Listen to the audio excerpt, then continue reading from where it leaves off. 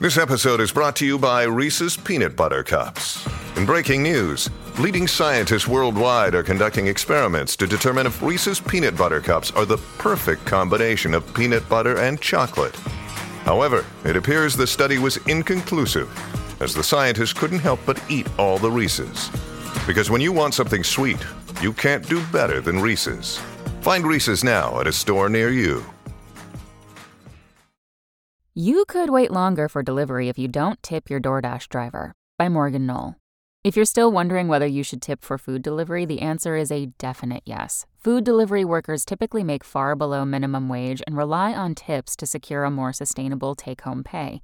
According to a 2022 study by the Department of Consumer and Worker Protection, New York City's app-based restaurant delivery workers currently earn $14.18 per hour with tips and $7.09 per hour without tips.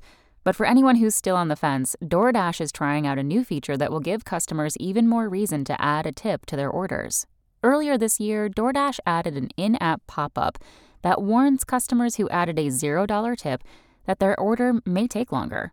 With the pop-up alert comes the options to either add a tip or continue without tip. According to DoorDash spokesperson Jen Rosenberg, as reported by The Verge, the prompt is something that we're currently testing to help create the best possible experience for all members of our community. DoorDash drivers, Dashers as the app refers to them, are independent contractors, meaning they have the choice to accept or reject orders as they please. Since Dashers can see the tip before accepting an order, they are more likely to choose an order that has a tip and will be more profitable to them. This means that orders with tips may get picked up and delivered more quickly, while orders without tips may sit longer at a restaurant. According to DoorDash, the pop-up screen is currently being randomly tested with customers across the United States, so you may or may not see the alert in your app, depending on where you are. As with any pilot we conduct, we will carefully analyze the results of this test and engage with members of our community for feedback before further rollout, the DoorDash announcement reads. While you may have been planning instead to tip in cash when the driver delivers the food, adding a tip on the app when you check out will help ensure your order is accepted and delivered more promptly. Plus, you can still hand the driver some cash in person when they arrive. Thanks for listening. Check back tomorrow or go to realsimple.com for the latest.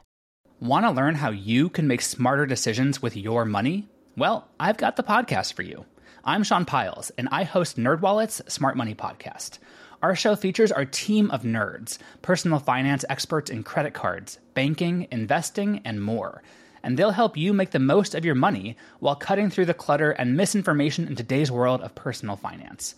You'll get clarity on strategies to help you build your wealth, invest wisely, shop for financial products, and plan for major life events. Listen to NerdWallet's Smart Money Podcast wherever you get your podcasts.